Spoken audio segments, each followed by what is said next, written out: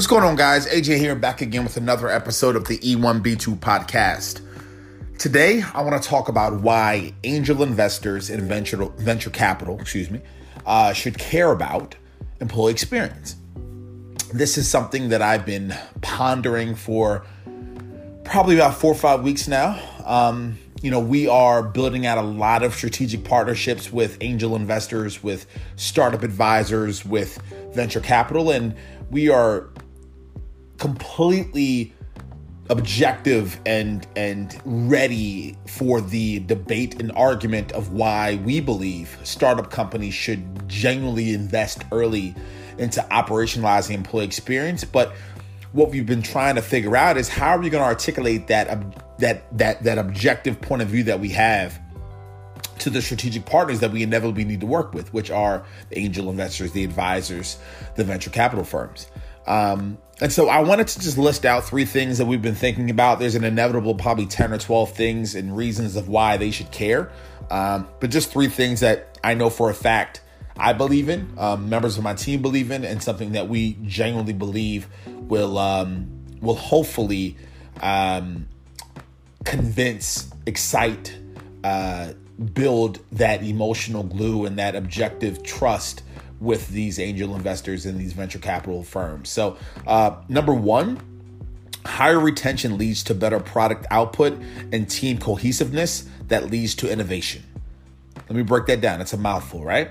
So higher retention, right? So the strategies that are implemented, the best practices that are implemented, the emotional glue that leaders build with employees, those things that are implemented inevitably lead to higher retention. Now, the employee experience disciplines and best practices and behaviors and habits that we put in place inevitably will lead to retention because employees are happier. Employees feel like they actually have a place, they have a voice, they have a fight in the game as it pertains to what needs to happen on behalf of the business. They have ownership. So a lot of these things lead to retention, right? And so the second piece of it is higher retention leads to better product output and team cohesiveness. It's a very simple model. If you look into the NFL, the NBA, MLB, NHL, all the major, sports teams here in America, what you'll realize is that every single team that locks in their core, let's call it offensive line, or locks in their core quarterback for 7, 8, 9, 10 years, or locks in a core group of wide receivers, or locks in their core backcourt, or locks in their core pitchers and their core center fielders, or their core, option hitters, or whatever the case is in baseball, right? Like if you notice those teams that lock in those core players, the overall output, the success they have, the team cohesiveness, the team collaboration, the team efficiency is incredibly higher, right? Because it's just time. They have more time with each other. They have more time to get to know each other. They have more time to get to understand each other. They have more time to be able to build that emotional glue. They have more time to understand how each other likes to work, what times they need to leave each other alone, what times they need to lean into the uncomfortableness and really push each other to drive forward and be better and be greater. There's a lot of benefits to having a team together for long periods of time. And we all know within the startup community, there's a lot of turnover. There's a lot of turnover for many reasons. There's a lot of turnover because of burnout. There's a lot of turnover because of a lack of productivity within certain team members and they're fired quickly. There's a lot of turnover because of the finances. They're trying to be very lean and thus they're not impacting the employees in other aspects. And they're not paying them well, but they're burning them out. Thus employees are finding other employment. There's a lot of turnover for a variety of different reasons. But if you lean into the higher retention best practices that are conducive to having an employee get excited about being a part of the team for long periods of time, and you get an opportunity to keep that core 26 out of the inevitable 50 employees, or you keep that core 35 out of the inevitable 70 employees, you're able to kind of form this internal culture where employees really understand what the best practices are, how the company works efficiently, how the company works productively, what's going to get things done, how are we going to actually move forward. They've seen a few things and they now know what to expect, so they can onboard and support the next cohort of employees that are inevitably coming in. And so that cohesiveness leads to actual innovation, which again, we all know is incredibly important for startups, and why venture capital should care about innovation is because the last time I checked, if companies are not iterating on their product, if companies are not growing, if companies are not developing, then at some point they're going to hit a plateau. At some point they're going to hit a mark, a point within their life cycle where other companies are starting to catch up to them and gain ground, or they're going to catch a moment where the customers and the consumers and the clients are no longer impressed or excited about the framework of the business. So there's a lot of factors that go into why it's important to have high retention, why it's important of how that leads to more cohesiveness in a team, and how that all is connected to driving better output from an innovation perspective. So that's one thing. The second thing, guys, is trust and commitment lead to more focus around higher levels of productivity, which is needed during the growth phase of a startup. Let me spit that out again, because that was a little bit confusing there. Trust and commitment lead to more focus, higher levels of productivity, which is needed during the growth phase of a startup. So let me dive into that now. Trust and commitment, right? When you have employees that trust and commit to your brand, that says a lot. Now, how do you get there? That's the question, right? So you get there again through a lot of the employee first, business second frameworks and perspectives that we care a lot about, right? So how do you build trust? You build trust by genuinely living into and diving into someone's reality. You build trust by doing whatever it takes to put in the learning and development infrastructure that is geared around their strengths, their passions, their interests. You build trust by implementing a survey to your employees and asking for feedback, and then actually building strategies that are designed to that feedback.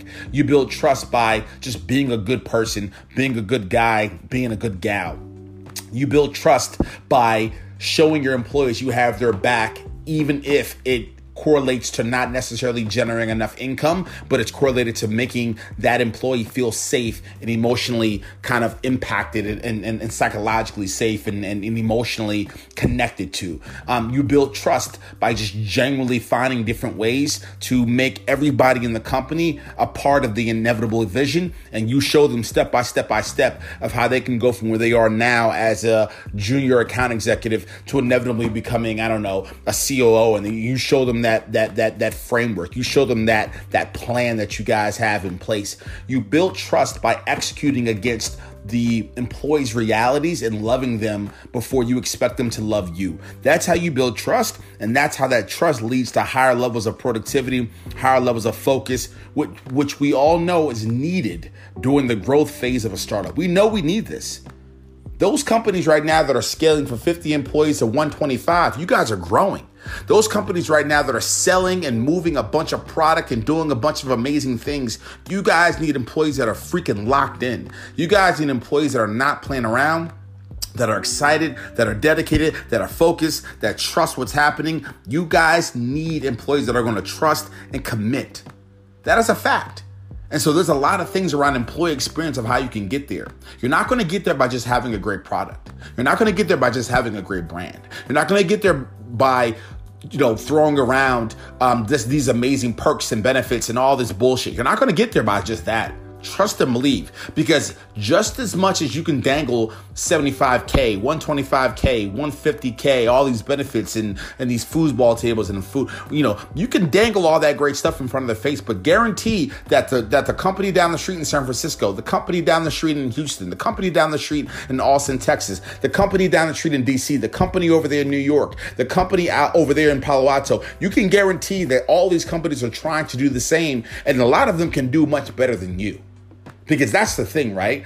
If you're backed by venture, if you're backed by an angel investor, best believe there are other angel investors, other venture capital firms that are bigger and better than the one that you have that can put more money towards a lot of that bullshit. And so the best way that you're going to get there, in my personal opinion, during the growth phase, is focusing and trusting that you need to live into employee experience. You need to understand how to operationalize it, and you need to try to find any way possible to have your employees trust you as a leader, as a human, as a person. Trust the processes.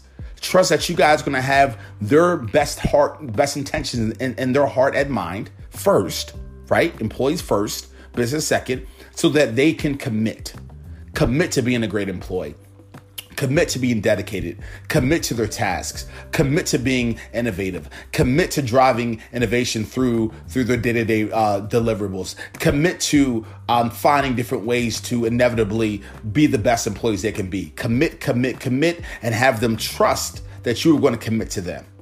Again, these things aren't foo-foo. These things aren't soft. These things aren't inevitably something that can potentially or not potentially happen. These things, at a data level, drive bigger business, especially during the growth phase. The third thing, leadership that is self-aware, patient, emotionally intelligent, and empathetic leads to building emotional glue with employees who may not be getting paid industry standards, yet they keep producing at a high level, which is needed when a company wants to build lean and reinvest in product and or marketing. I know that was a handful, so let me break that down.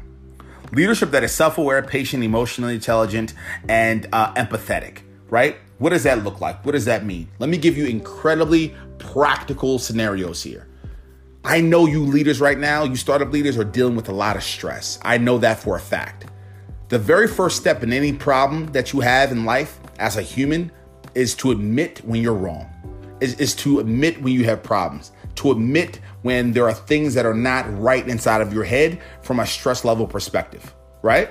That's number one. That's just true, correct? And so if that's just true, there's a level of self-awareness that comes along with that. And so the very first step that I love to see out of any founder or any manager within a startup is self-awareness around their leadership flaws, right?